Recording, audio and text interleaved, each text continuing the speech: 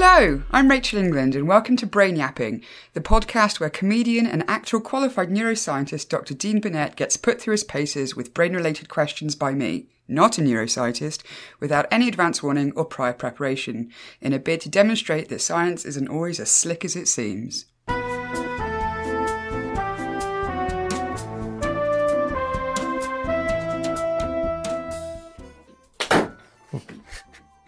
Ah, professional. Yep, slapping a table. Okay, do you want to kick things off, Dean? Okay, hello, welcome again to Brain Flapping. Almost there. It's almost instinctive now. No, it's not. That's wrong, isn't it? It's not. Try that again. It's not even the name of our podcast. It's just working so hard. Skipped over the target, hit the peripheral. I'll leave that in, bollocks to it. Hello, welcome to Brain Yapping. Yeah! This is audio.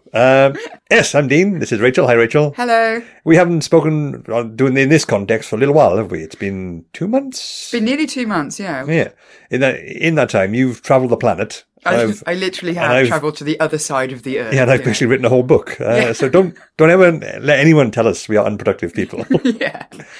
I was particularly intrigued because when this podcast went live, it's become live in the interim since we last recorded, and as soon as I new podcast, Brain Yapping, the two hosts are literally on opposite sides of the planet. Yeah. I was actually in New Zealand when I heard it for the first time. And the people I was travelling with, I sort of made them sit around and listen to it on our crappy tinny speaker that we were taking around with us. Yeah. And it was, they really enjoyed it. Loads of positive feedback, yeah. But I had to just go and sit outside because I was like, can't listen to myself. No, this is terrible. Well, I have to edit it. I don't have to. I choose to. I can remember you said you were willing to do it, but as soon as I got the setup, but it's a weird, I've sort of grown immune to it in terms of, it doesn't sound like me anymore. It just sounds like, oh, is that arsehole again? Just mumbling in the background. And, oh yeah, that's what I sound like, isn't it? But I've become so detached, so objective. It sort of helps me listen to it, but I don't listen to it again afterwards for pleasure. No, I mean, that's what we spoke about last time, isn't it? Why we hate the sounds of our voices. We did, yeah, that's gross, yeah. So I suppose it has been a while, yeah. Constantly listening to yourself, you just become immune to it. But I'm not there yet. No, it's not a fun process. I'll say that much. No, I came home the other day and my boyfriend was playing in the kitchen. I was just like, la la la la la la la la la, fingers and ears, go upstairs. Oh, he's playing the podcast? Yeah. So I thought you said he was playing in the kitchen. Like it was just like sat on the floor with a train set. There's Play-Doh and I'm a big boy. Yeah, paint everywhere. David. Clay spaghetti. I'm a cook at dinner. Yeah, okay. Yeah. Anyway. Hello. So now we are back. We are back. And today I want to talk about misophonia. Okay. So for those unfamiliar with misophonia, it's like basically... myself. Okay. This should be fun. Good. My understanding of it is it's a really intense hatred of a particular sound. Okay, yeah. And not a hatred insofar as, oh, that's kind of unpleasant, or I don't like that, that's a bit icky. But that's the sound can spark in somebody a really emotive response. All right, yeah, go on. And this is something that I didn't realise I had until somebody wrote an article about it a year or two ago.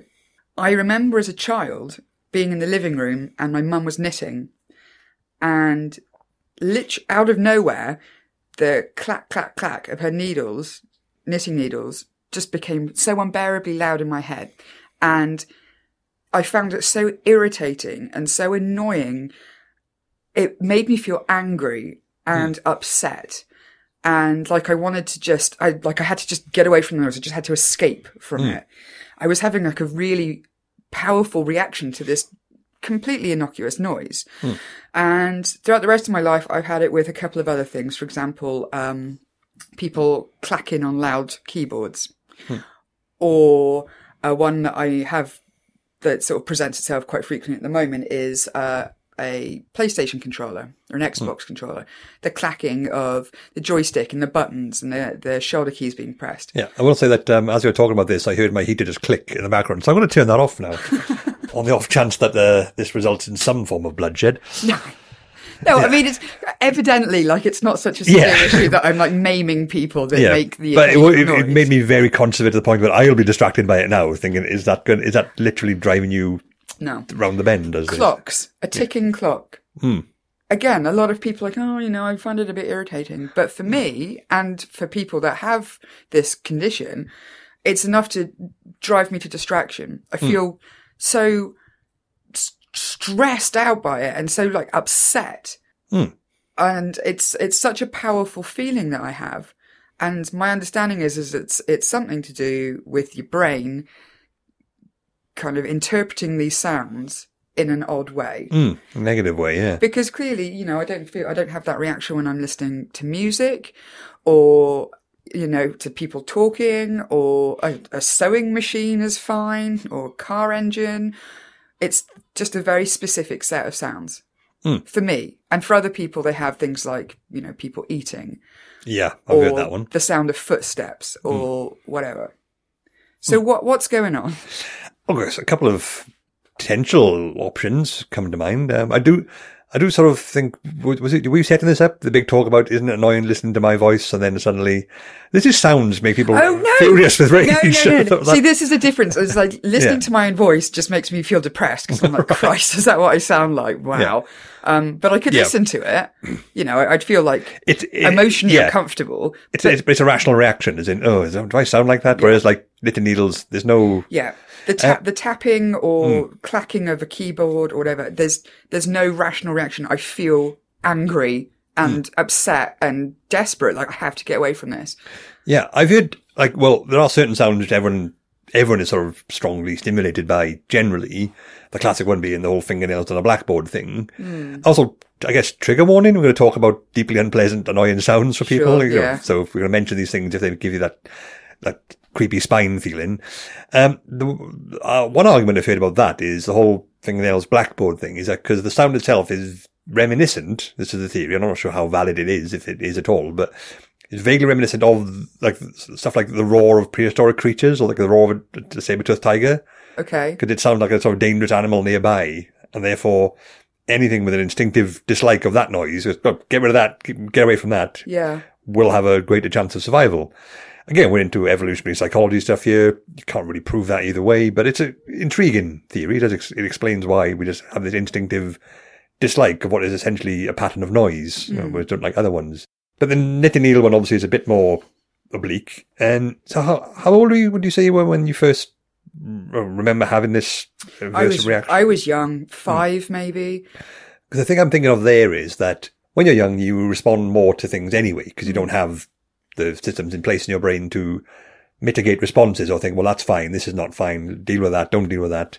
So you will react emotionally to stuff anyway. Kids have tantrums, kids are like freaked out by shadows on the wall and balloons pop in, which we know are like, that's perfectly harmless stuff. So, we overreact to things anyway. So my thinking is, if you're sitting there listening to the click, click, click, at first there's nothing to it, but it would have been an unpredictable sound, wouldn't it? I mean, like sort of, there would be no set rhythm to it. You'd stop and then knit something else. It's a very prominent pattern, but also a very unpredictable one. And one thing we have an instinctive dislike for at a fundamental level is randomness, unpredictability. Okay. It's something I've mentioned a lot of my work, in that there's a sort of sweet spot in the human brain for what music or what sounds of music we like.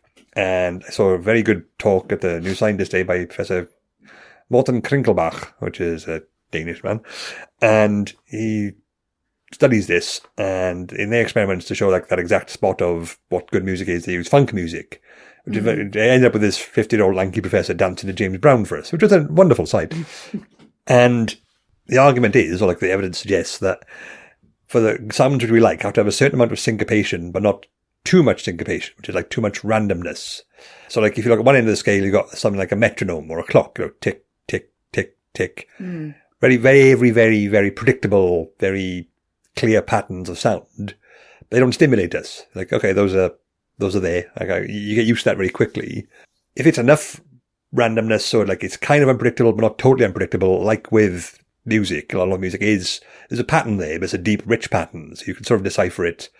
That becomes very stimulating. The brain likes that. It's both novel and random at the same time, which the brain sort of likes. It's like familiar. It's not threatening, but it's also novel and stimulating. That's really cool. Push it too far the other way, you get just random noise that's unsettling again. Like, a lot of people don't like free jazz because of the whole like just get a bit. It's just all of the notes at once. Exactly. Yes, pick one. It's that classic quote of The Simpsons where Lisa's listening to jazz, like this violinist, and the guy sitting next to the table next to her says, "Sound like she's hitting a cat with a baby." She goes, she said, "You have to listen to the notes she's not playing." And he goes, "Well, I can do that at home." So I thought it was a lovely line from Golden Age Simpsons. But yeah, so we have a certain sensitivity to sound anyway. We like certain sounds or others. But when something's unpredictable, that sort of will put our teeth on edge. Like, stop it. Like, have you ever read much Pratchett? Yes, The Discworld series? Vetinari's classic tactic of having people in his waiting room with a clock which doesn't tick right. Yeah. It's not enough to complain about, but it's everything. It'll occasionally miss a second, or it'll do 10 ticks in 7 seconds. You'll sit there listening for 10 minutes. He said, parts of your brain are going quietly insane. And that's a sort of how that works. And like, it's a unreliable, unpredictable sound. So if you were like 5, and then this noise is there, which you can't get away from, because obviously it's your mother or grandmother? My mum, yeah. Your mother. Like, she's the authority figure. She's the centre of your life. So she's in charge here. They're 5. She's making this noise, but you can't, it's not doing anything particularly invasive, but it's presenting you with a constant, random, unpredictable stimulus, which your brain will go, I don't like that. And if that's enough to set you off at a young age, like your brain makes a link of random clicks equals annoying, equals bad, equals strong emotion, then 4 to 5, that is exactly the right age where your brain forms these things. So you will have a strong reaction to that. That's one of the most fundamental things you'll have learned, and therefore you still don't like random clicks. It becomes a lifelong thing, as it seems to be the case. Do you think, again, a lot of it is sort of an element of control? Because you mentioned, obviously, I'm sat there with mum's the authority figure. She's knitting. She's not doing anything wrong. So I can't very well turn around and go, can you stop that? That's ridiculous. Yeah. But it's irritating me, and I know I can't stop it, so I'm getting more stressed out. Yeah, exactly. There's a feedback loop, as in, I don't like this sound, but that's mum, authority figure. Like, you're 5 years old, you don't know how things work yet. Challenge an adult. There's a lot of kids, if they sit and think about it, then some of them will just kick off and yell and shout and punch and stuff, which, I mean, half my kids don't do that. But the fact is that, if it's not something particularly, it's not clear and blunt, like they say to you no, and you go, well, why not? But they're not doing anything challenging. But like, so you got the option of either I try and argue with mum, which is not good, or I sit here and listen to this, which is also not good. So then like, you're caught between the two dilemmas, and then it becomes more and more stressful, feedback on itself, loop round and round again and again, and then you end up with just a strong emotional response to something which is objectively relatively harmless and innocuous. So how do I explain it now? As a grown woman, I obviously more mentally developed than a 5-year-old. I completely understand how irrational it is to be annoyed when my boyfriend's downstairs clacking away on the Xbox. And I know as well in my mind, I'm like, if I just went down and was like, please stop doing that, then he would stop it. So I do have that element of control. I am rational about it, and yet hearing it it's not a case of it's setting my teeth on edge, like if you scrape a fork across a plate, in a restaurant, and everyone kind of goes, ugh. Yep. Just had that. It's not like that. Yeah. It's like a real anger. It's really weird. I have similar things, not to that extent, but with certain words. If an adult uses the word tummy Oh, I hate the word tummy. Yeah, I do too, but I can't tell you why. No, I can't. Yeah. It's so infantile. Yeah, maybe that's it. As in, you're being incongruous here. You are an adult. You are saying the word tummy in a perfectly adult context. And that's wrong. That completely defies my sense of how a world should work. That makes, you're right. I'm the same. Grown adults that use the word tummy, unless they are talking to a child, no. Yeah. Stop it. Well, like a friend of mine on Facebook, I won't mention his name, but everyone knows who he is. He was given a big report of his latest oncologist diagnosis. He's he's got stage 4 cancer, and he kept using the word tummy throughout it. As the masses have grown in my tummy. This is literally the worst case scenario. What? I'm freaking out because I want to chastise you for this, but I can't. This is absolutely no way I can get away with that in this context. But why would anyone think of my needs? Talking about the tumours in my tummy. Yeah, that was making it worse. So like, no, don't infantize this. This is, say stomach, say guts, I don't care. Say bowels, I don't mind. The damning contrast, though, between something that's serious and depressing and bleak and very adult is the word tumour. Yeah. And then something as like, twee and infantile and cutesy as the word tummy. Yeah. Don't put them together. I think it's also when someone's doing it on purpose. I'm like, it doesn't bother me so much. Like talking to a child. There's something wrong with your tummy. That's fine. I don't like it, but it's totally understandable. People talk, to kids all the time. Yeah. There's a whole body of research about that as well. Like why we have this weird default to more rudimentary, sort of softer language. We'd say like an instinctive thing, which is good. But when actual adults use it in the adult context and say tummy, I think, no, yeah, this is wrong. I think that's what it is. Maybe it's the incongruity of it. It's like, I know how the world works. I know how people talk. You are thwarting that. And also you are preventing me from doing anything about it because I can't actually have any logical basis to take you to task over it. You can't lash out at them because they've used the word tummy. That makes you a psychopath, Precisely, it? Yes. And therefore you got to sit with it and deceive yourself, which makes you a bit more stressed as a result of it. But again, why that word? Well, we said because it's so twee, but why do we think it's twee? Why does it provoke that sense of, maybe because it invokes the childhood side of you. Like, this is for childhood things. Nice, wholesome, harmless things. Stop using it as in adult, formal context. Like oncology, for example. Yeah. It's like putting a kid in a three-piece suit for his 4th birthday parties. No, that's just weird. On a bouncy castle. That's very jarring, isn't it? Like jarring. That's probably the word I was after, yeah. So there's that. But certain sounds, like, do you know of anyone else who has similar examples? Like, so my sister, which is curious, I wonder if there's any sort of hereditary element here. When people are tapping their nails on a table or a desk or something. Right. Now, that doesn't spark the same response in me. For me, I'm just like, that's kind of a bit annoying, but I can live with it. But for her, no. She has the same sort of very emotive, sort of fight or flight response to it that I do when someone's clacking on a keyboard. Yeah, it's probably something that's happened in your very young age when your brain's still forming, and it made that connection. This sound equals bad. But I know that my sister and I are definitely not alone in this. Obviously, I've done a bit of reading. A lot of people's main trigger is listening to people eat. Yeah, I think it's also, again, I wonder if a big part of it, again, this is uncharted territory for me as well. I wonder if a big part of it is, like I say, the loss of control. You can't tell someone stop eating.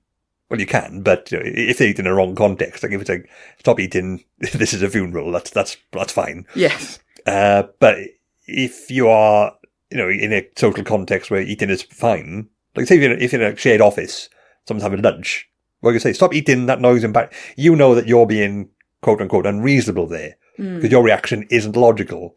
That's one of the problems people have with phobias all the time, in that, like people dispense pearls of wisdom. Or you got a phobia, just embrace it, face your fears, that'll fix it. It doesn't, because people with phobias are invariably fully aware that what their reaction is nonsense. Like you said about your spider reaction, at a logical level that a spider will not hurt you. A tiny little spider in the corner is no actual risk to you, but arachnophobe sees one, they'll just flinch and scream and shout, and because the brain operates at the more emotive subconscious level, it makes connections with sensory stimulus, not with logical reason. And sometimes the logical part of your brain doesn't overrule the emotions. So what it does, it tries to control and deflect and guide them.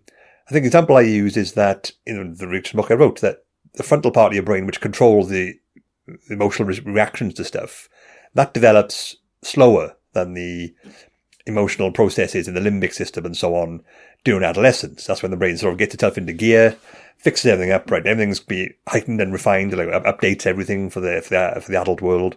And so the emotional system becomes ready before the frontal lobe, the consciousness system, which controls it. I say controls, guides it, limits it, keeps it on. It sort of keeps on a leash. I describe it, it's like someone walking an overly friendly dog. The dog might jump on someone. You can't stop the dog from trying, but you can pull the lead. So stop that. So now I've just got this image of like a cute little brain with like googly eyes being walked down the road. Yeah, I used to use that slide a lot, actually. Okay. You may have seen that. I mean, that's where that's come from. Yeah, that's, I'm not the most creative person when it comes to brain-based imagery, but in my defense, it's a horrifically ugly organ. You got to work with what you got. As opposed, well, take that out of context. Oh, God. Slap a pair of googly eyes on it. Now, as a heterosexual female, will that make it better or worse? Oh, I don't know, actually. I mean, I think it would certainly make it look less aggressive. Is that, yeah. Oh, God. Not recommended, though.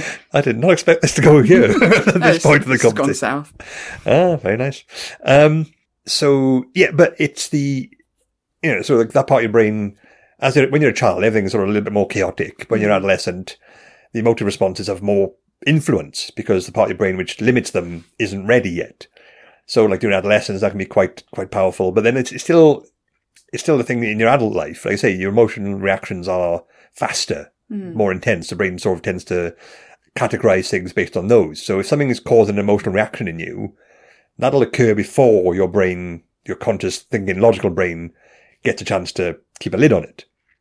Another example is like, a wizened grandfather apologizing to the firemen for the kids setting the alarm off. Like they're only small, they don't know what they're doing, sorry about that. You can smooth the situation over, but the thing still happens. So you still have the powerful emotional response to the thing you don't like.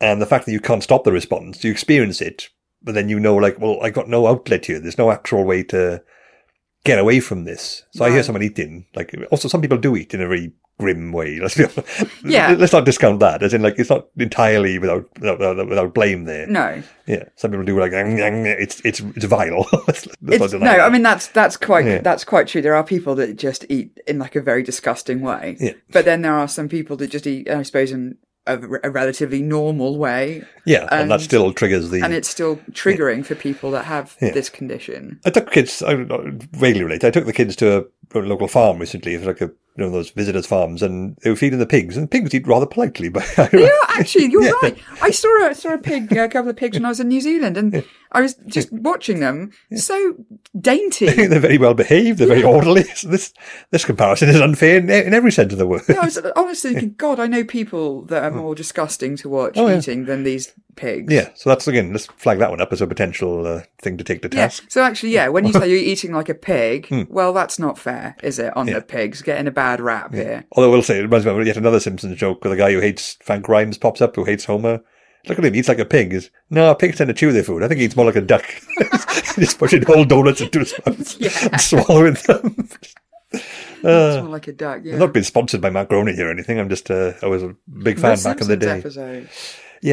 So the sound which triggers you to have this emotional response, it'll still do that. But you try to stop, you have to deal with it, you have to process that emotional reaction, usually in a context where you can't actually do anything about it. So you have to accept it. A, I'm having an irrational response to this. B, I have to put up with the source because social situation means I don't get to complain about it. Yeah. And that's right. But then also that sets up another, disparity between, I know I shouldn't do it and I'm not going to do it, but I want to, and I'm denying myself. I was also told, so it's like a smorgasbord of different annoyances that you're having to deal with. And that can just make things worse. So you don't process it properly. You just have to sit there and let it marinate, and then you become more and more peeved by it. And then when it happens again, you've also got the original trigger of the sound, and then memory of, I got to put up with this again. Well, one of my biggest challenges with it was when I worked in an office many years ago, and I worked behind a guy who would type like his life depended on it. And this was back in the days when, like, keyboards, it was like a big sort of square box for a computer. Like the big sort of raised keys as well. So big raised clack, clack, clack keys. And he would just smash them like there was no tomorrow. Smash, smash, smash. Excuse me. And it would drive me wild because it was so loud. And I've always been a bit irritated by just the tapping of keys anyway. But his was so loud that it really started to, like, interfere with my ability to do my job, to the point where, like, one day I was so on edge and so, like, besides myself with frustration and feeling angry and thinking, oh my God, at any minute I'm just going to, like, stand up and throw a book at him or something. I had to go out and buy earplugs to, like, take the edge off. This was pretty bad then, yeah. Well, yeah, I mean, it was. And I look back on it now and I'm like, okay, he was doing his job in the office, so obviously I couldn't stand up and shout at him about it. But other people in the office did say, yes, he's very loud typer. He's a very forceful typer. So I guess there was just like a whole melody then, or a whole like smorgasbord of effects that were going on for me, which was one, the typing is irritating anyway. Two, I cannot escape it. This is my place of work. And whilst I'm dealing with this, I have to be concentrating on other things. Yeah. Three, he is being very loud. So I am cross and irritated with him because he doesn't need to be doing it this loudly. Yeah. And it just all came together to just... Yeah. And also, you're in a workplace environment, you don't necessarily have the authority to, you're not his boss or anything, so you can't tell him type gentler. But even if I was his boss, I mean, what? Yeah, who exactly. says that? It's also the social laws of, is that a weird thing to say? It is. Yeah. It's sort of like, either, he's typing too loud, which is wrong. Me telling him not to type so loud is wronger because that's weird. It's like, well, I who guess says this is the thing I have at home. It's like I said, the controller's there. If I said to Dave, please don't play that, it's driving me nuts, he would stop.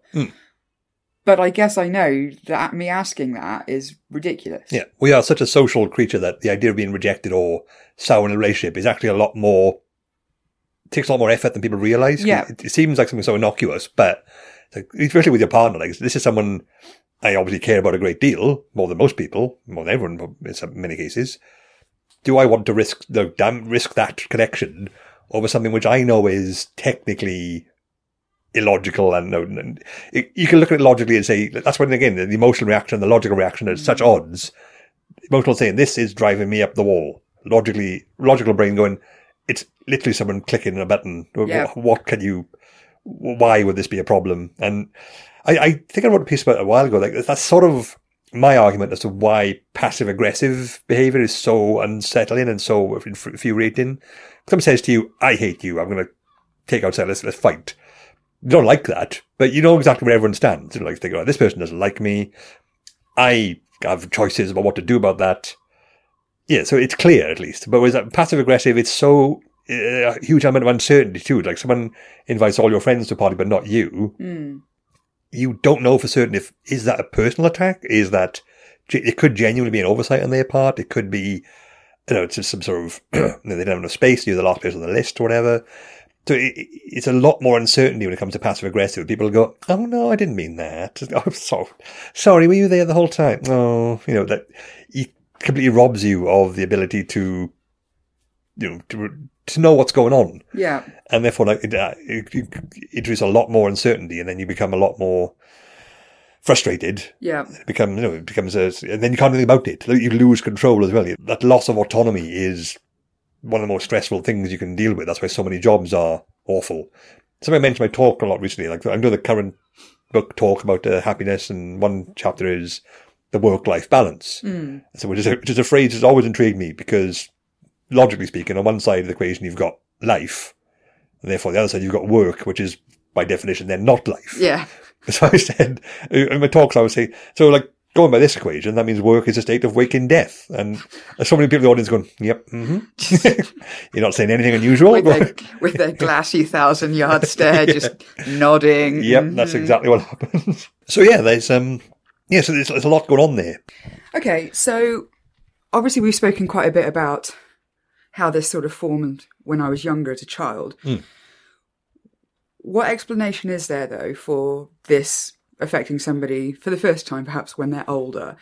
Could it be maybe they're going through a period of stress or anxiety? They've got some other stuff going on, and that kind of paves the way for this? I I'm guessing so.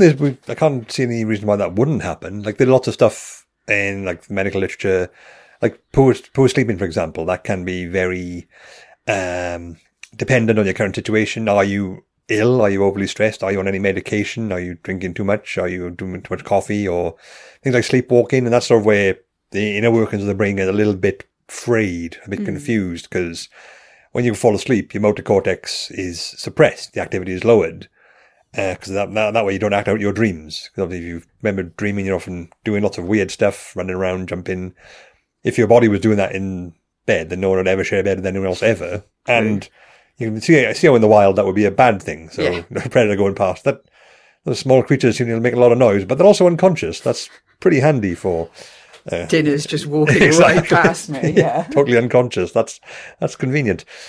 So that's but then sometimes brain lacks the ability to do that or stops doing it, and therefore you end up sleepwalking and thrashing around. So that happens. I can see easily reasons why, a certain thing which has been innocuous for quite some time suddenly triggers off this huge emotional response. It's like we spoke about a while ago, food poisoning. Like, you can have the same food constantly. You think you like it, but then one time it makes you sick. The brain's like, oh no, never again. Anything which prompts that strong, powerful response tends to stick quite heavily, because emotional reactions are how the brain gauges things a lot of the time. Sure. Okay. So basically, I have had this issue for most of my life. Is there anything I can do to rectify it? Or is this something that I just maybe have to make peace with the fact that, for as long as I live, if I'm near somebody that's clacking loudly on a keyboard, their life is potentially at risk? There's that, I suppose. Although I will say, I realise how not unique you are, because there are... Wow, rude. Well, in this... Do I have to edit that out? Or in this context, that's fine. Yeah. Okay, good.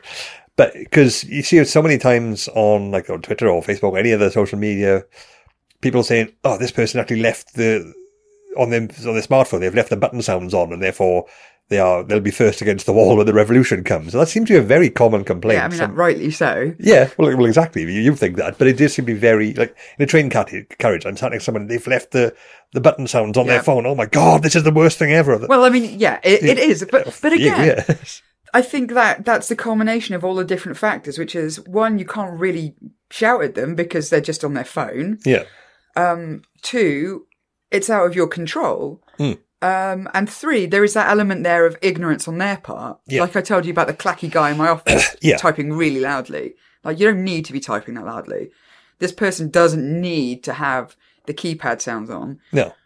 But it all culminates to this point where you think, oh my God, I'm just going to lean over and just punch it out of their hand. Yeah. I would like to see some stats of whether or not this is a largely British thing, because we're so conditioned to that's interesting. Put up with it, apart from the occasional Brexit. And but so like, don't make a fuss in public, like stiff upper lip. Whereas your more Mediterranean communities seem to be far more open about yelling at people for doing daft things. So yeah, I wonder if there's any particular instance or like data about that. So I'll look that up at some point. That's interesting, actually. That's a very valid point. I wonder if a lot of the frustration and sort of swirling fury that you feel stems as a result of the, the very cavalier, oh, it's fine attitude of the Brits.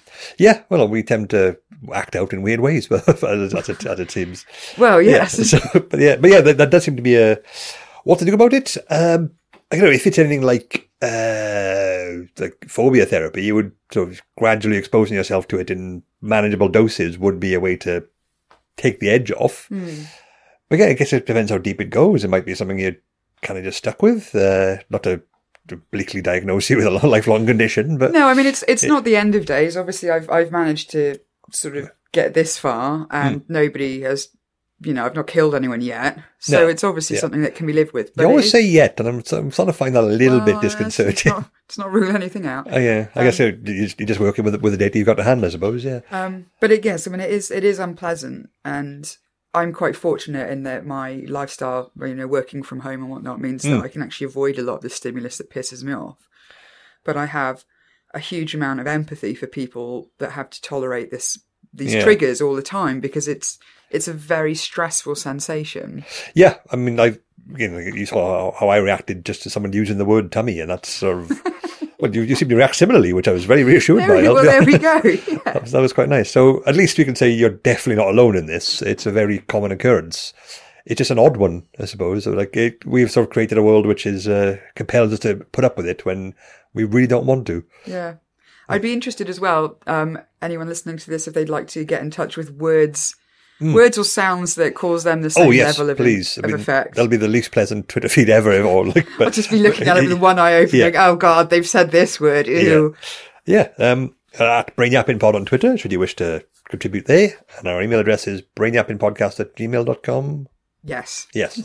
I think so. I think so, because you set one up, then I had to get a new one because it expired. It was confusing. But it was a whole mess of technology. Yeah, but that's fine. Cool. Okay. Well, thank you very much, Dean. Thank you, Rachel. Just to reiterate, you needn't live in fear of your ticking heater. Okay, thank you. You are safe for another day. Yes. Again, another day, very, very short term, very uncertain. Not making outlook. any promises. Okay. Well, thanks for that. I appreciate it. Cheers. If you'd like to read the Brainyapping blogs, go to cosmicshambles.com/blogs, where you'll find Brainyapping plus lots of other exclusive science blogs from the likes of Helen Chesky, John Butterworth, Susie Gage, Ginny Smith, and others. If you enjoyed today's episode, please do share it on social media, give it a 5-star rating on Apple Podcasts, as that does really help us out. If you'd like to support the show and everything we make at Cosmic Shambles, you can pledge via Patreon for as little as $1 a month. There's lots of great reward tiers available too. Go to patreon.com/bookshambles or follow the links from cosmicshambles.com. This podcast is part of the Cosmic Shambles Network.